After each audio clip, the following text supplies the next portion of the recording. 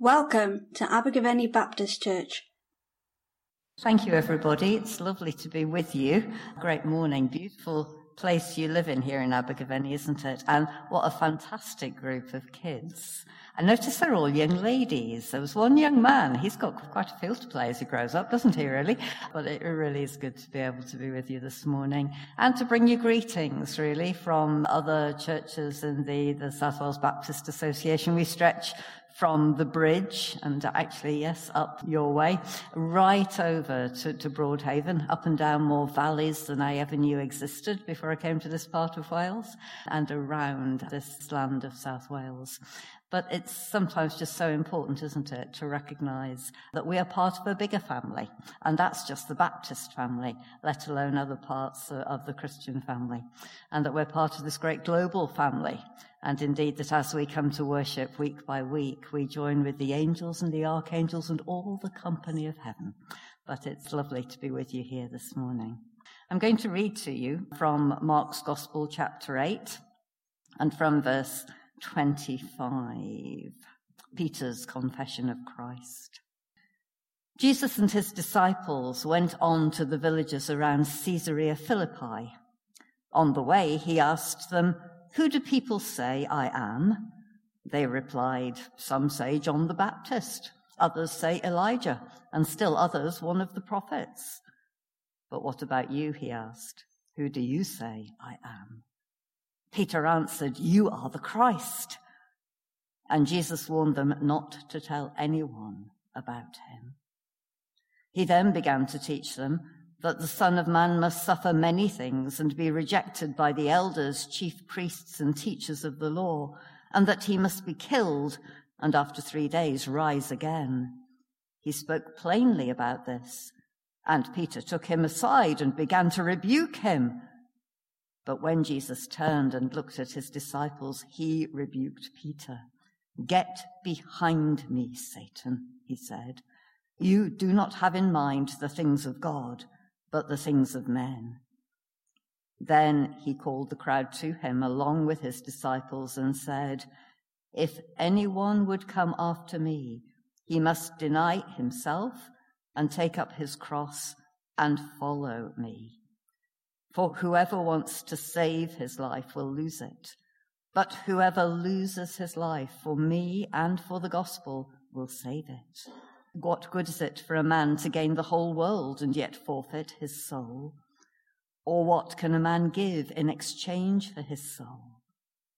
If anyone is ashamed of me and my words in this adulterous and sinful generation, the Son of Man will be ashamed of him when he comes in his Father's glory with the holy angels." Thanks be to God for his word. I have a friend. I'll call her this morning Deborah. She's a Methodist minister, and she's married to another Methodist minister, and they have 2 children, both now grown up and at university. They're an incredibly gifted couple. You know, they're committed, they're capable, dedicated followers of Jesus. And all her life, my friend Deborah has had to struggle with periods of depression that are so severe that they've led to her being hospitalized. And it's one of those repeating patterns, you know. She begins to get better, she gets back into life and into work, and then the paralyzing depression creeps back. And they've prayed. Well, goodness knows they've prayed. We've all prayed. But still the depression comes again and again and again. And it seems such a waste, doesn't it?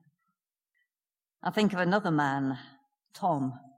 Tom and his wife lost their eldest child, a daughter, when she was aged 32 to cancer. She was a doctor. She was married. She had 2 little children, like the ones we've seen at the front this morning. And her death broke her parents' heart. Of course it did. Then a few years later, Tom's wife was diagnosed with colon cancer, and she died, aged just 64.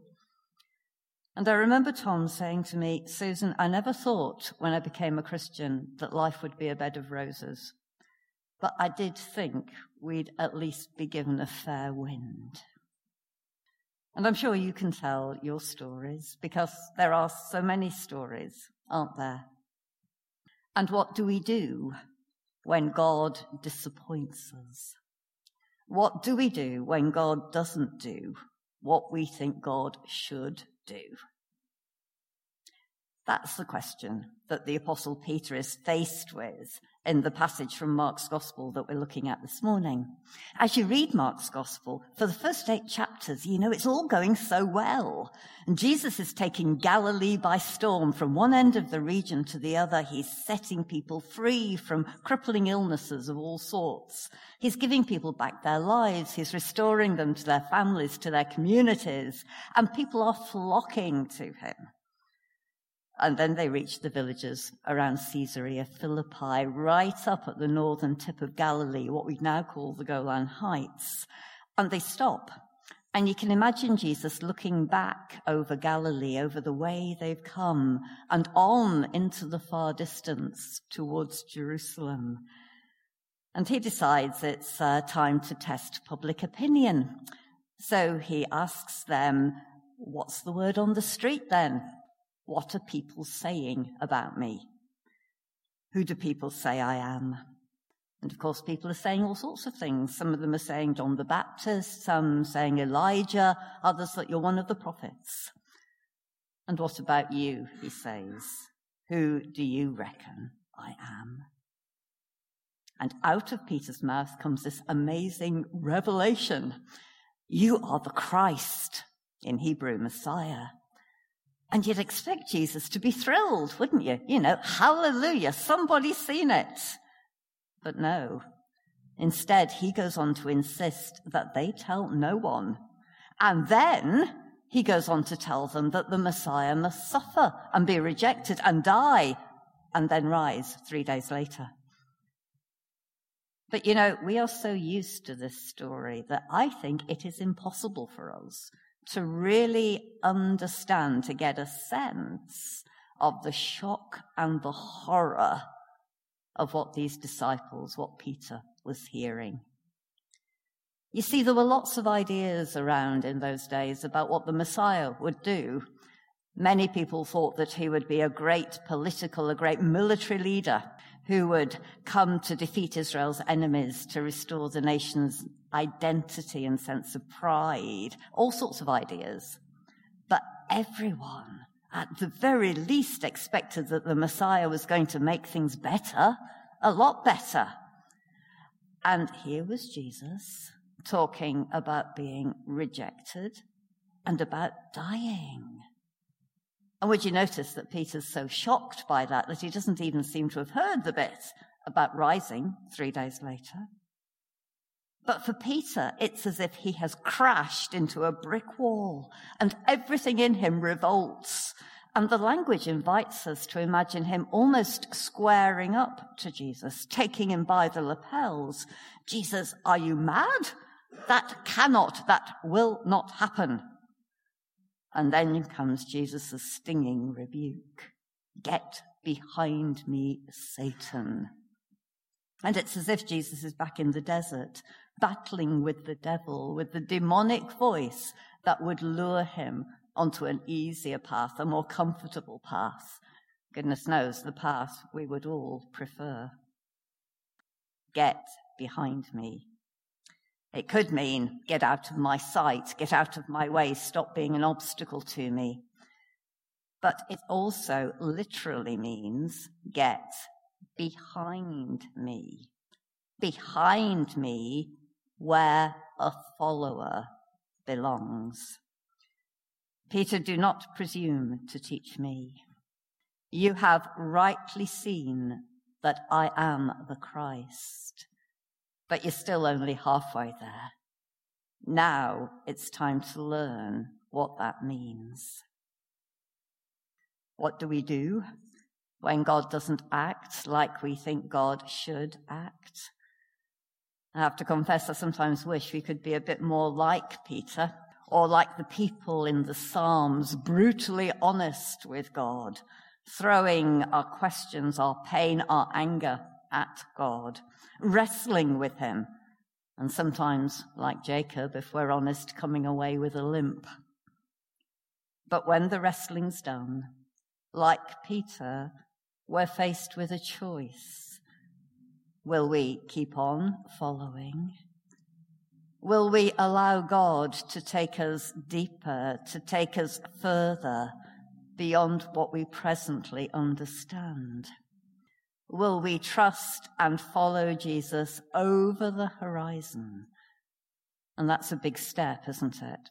Because if we're honest, we all feel safer when we feel as if we're running our own lives. Dietrich Bonhoeffer, who was a leader in the Confessing Church in Germany in the 1930s, says this: "When Christ calls a man, he bids him come and die." Sounds remarkably like the words in our reading this morning, doesn't it? The words of Jesus when Jesus says, "Whoever wants to save his life, to hold on to it, to keep it safe, will lose it. But whoever loses his life, whoever gives his life away for me and for the gospel, will save it." Now, the death that Jesus and Bonhoeffer are talking about isn't usually death in the physical sense, at least not primarily. First and foremost, it's the death of self. You know, self-reliance, self-trust, self-direction. Here in Wales, we're proud to live in a Celtic nation. And the early Celtic Christians spoke about two kinds of martyrdom. They spoke about red martyrdom, the martyrdom of blood, of death, and they spoke about white martyrdom, which was a way of demonstrating and growing in that deep trust in God. And this is what they did. Do you all know what a coracle is? Can't live in Wales and not know what a coracle is.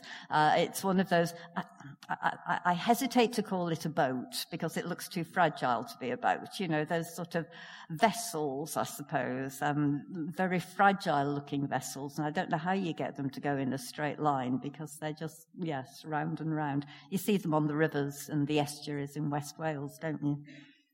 Well, our early Celtic Christians, fathers and mothers, would get into their coracle and they would push out from the shore into the ocean.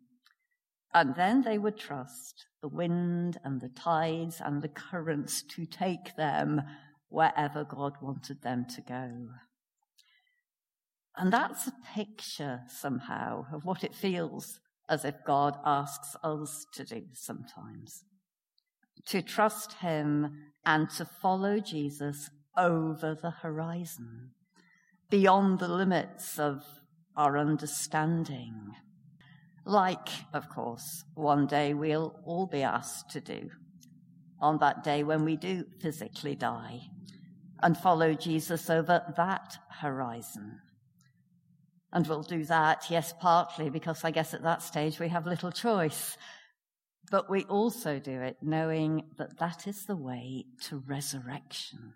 That is the way to God's open future full of hope. But it's not just when we die. It's something God asks us to do in this life too. To trust and to follow when the tough times come. Or when people hurt us. You know, I've come to the conclusion that forgiveness, forgiving people, forgiving ourselves maybe, is ultimately a step of trust in God. It's entrusting that person, that situation, and all the hurt that we feel, and all those feelings that we struggle with, that we wish we didn't have. It's coming to entrust that and entrusting it again and again and again to God, and trusting God to do what's right with it all. This challenge to trust and to follow comes to us personally, and it comes to us as a society as well. whatever you make of Brexit, whatever you make of our current political landscape, we live in days of confusion and anxiety, don't we? We live in times of austerity. We've seen some of it on our screens this morning, and it creeps closer, not that degree yet. But did you hear on the news a couple of weeks ago that life expectancy in Wales fell last year? And anyway, we know, don't we, as we just look around, that for most of us, our kids can't really expect the sort of retirements that many of us can enjoy. And it gets worse when you really stop and think about it, because we are in days when there is a crisis in mental health among our young people. And not only our young people. I guess many of you will know what the single biggest cause of death among men under the age of 45 in our country is. Do you know what that single biggest cause of death is? Suicide. Ugh. And that apparently peaks between the ages of 42 and 45. Things are not all well in our society. And that's before we lift up our eyes to the mass displacement of people across our world, fleeing violence, fleeing hunger. And before we think about the leadership of people like Vladimir Putin and Donald Trump and Kim Jong-un, and then we look to the effects of global warming. I'm sorry, if we go on long enough, we can end up really feeling quite depressed, can't we? But whatever way we look, we live in increasingly unstable times. And in these days when so much is being shaken, one of the things that's happening is that God is exposing the idols that we as a society worship and trust in. The idol of consumerism. And of course, we're discovering that eventually consumerism consumes us. The idol of individualism. In African societies, they still have this concept of Ubuntu. People say, I belong, therefore I am. I know who I am because I am part of a community. I'm part of something bigger. And so they go on to say, so how can one be happy if others are not? Do you remember those days when we talked about our children? We usually meant all the children of our community, of our town, even of our nation, our children. But I don't think I'm wrong in saying that today when people talk about our children, what they usually mean is my children. Because in this society we live in, for whatever reason, we can't worry about the rest. You see, individualism breeds fear. And fear breeds selfishness, and selfishness destroys us. And it is all such a contrast with the way that Jesus calls us to live. Whoever seeks to save his life, to protect his life, to hold on to his life, to keep it safe, will find that they lose it. That's not a threat, it's just a description. But hear the promise. Whoever loses his life, whoever gives it away for me and for this good news, will find life. This challenge to trust God and to follow Jesus comes to us in our personal lives. It comes to us as a society. And, it comes to us in these days as church too. I was talking to a minister a couple of weeks ago of what would still today be seen as a large and healthy and flourishing church. And he was confessing his frustration, not so much with people, but with the way, to use his words, church isn't working. What he meant was that no matter how many events they put on, no matter how welcoming and loving they were, no matter how much they were praying, church like we do it just isn't attracting people in the way we long for it to do. Oh, some, yes, look at your kids, that's fantastic. But when you lift up your eyes and look around us, not really. And that in spite of the fact that as you talk to people outside the church, so many are quietly desperate.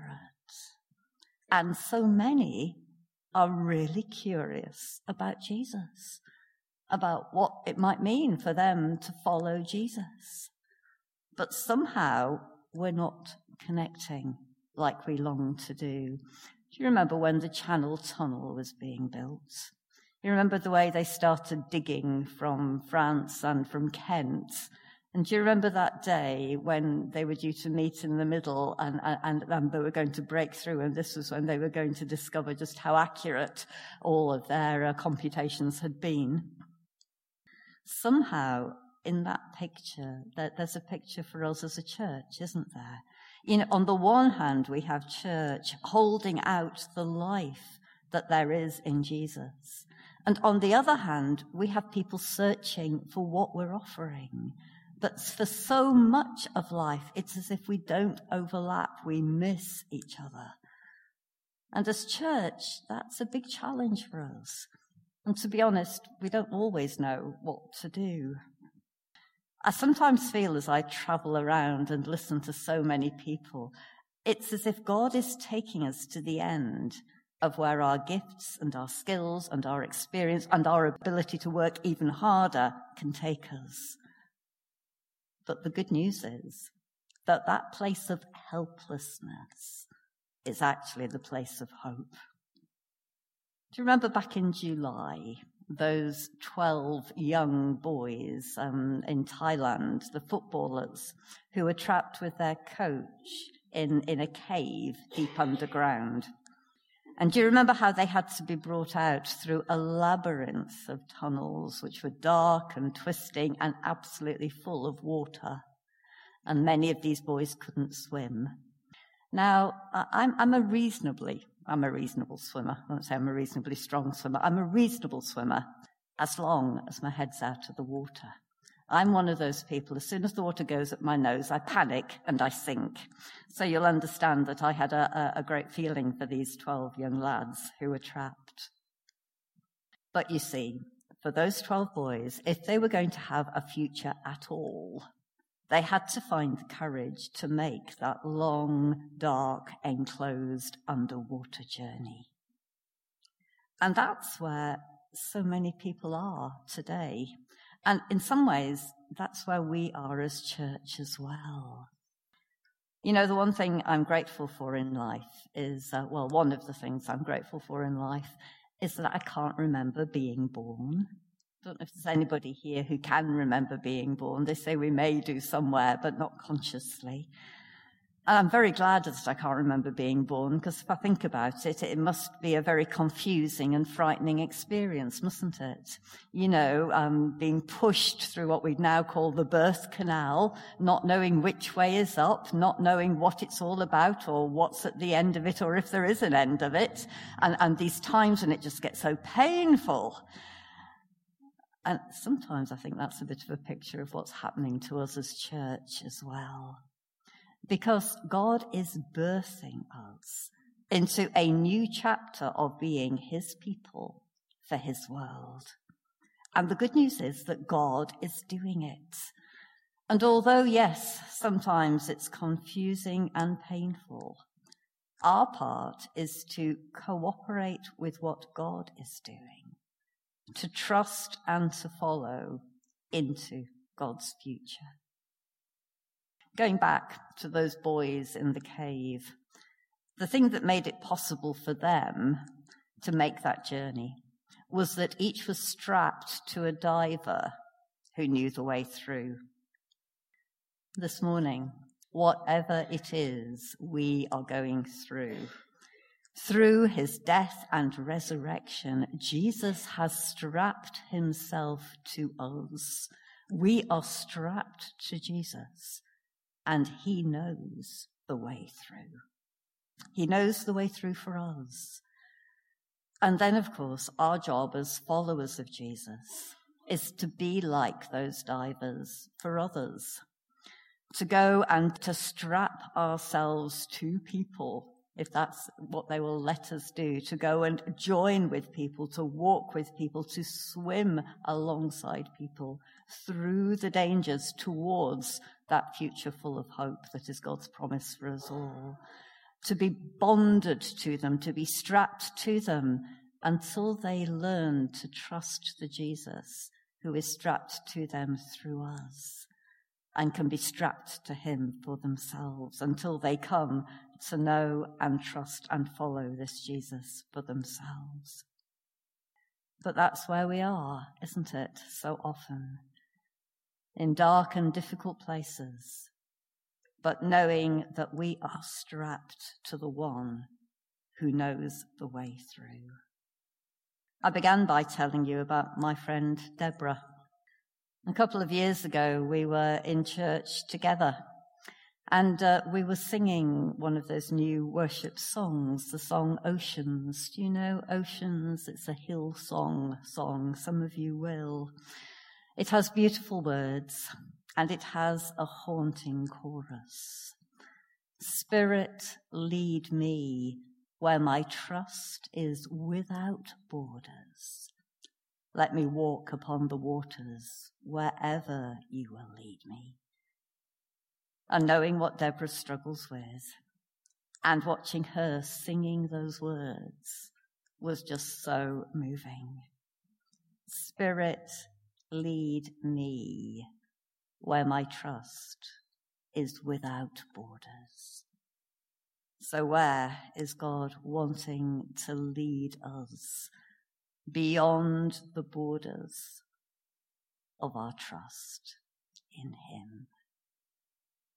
We're going to take a few moments of quietness to sit in God's presence, to allow his Spirit in such love to search our hearts and our minds. And as we do that, we're going to listen to just some of that song, Spirit, lead me where my trust is without borders. Father, we've sung this morning of your reckless love for us. And we thank you that you never ask anything of us, but out of such love. And so we pray that you will give us the courage to trust you, the courage to let you take us by the hand and lead us over whatever horizon it is you would have us follow you over. Give us the trust in the power of your love that we need as we surrender afresh to you this day. And Father, we would ask for one more thing.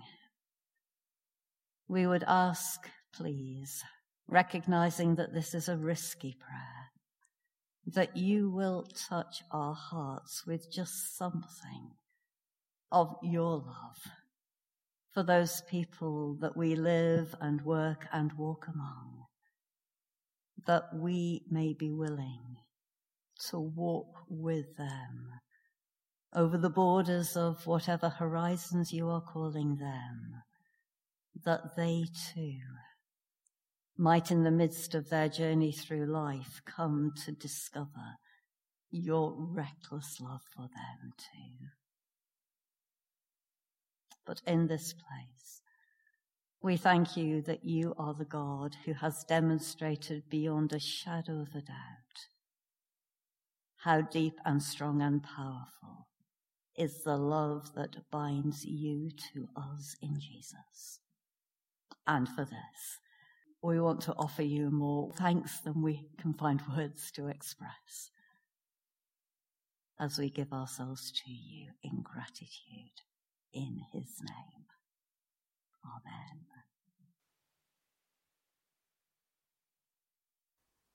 Thank you for listening to our podcast. For more information about Abergavenny Baptist Church, please visit our website at abergavennybaptist.co.uk.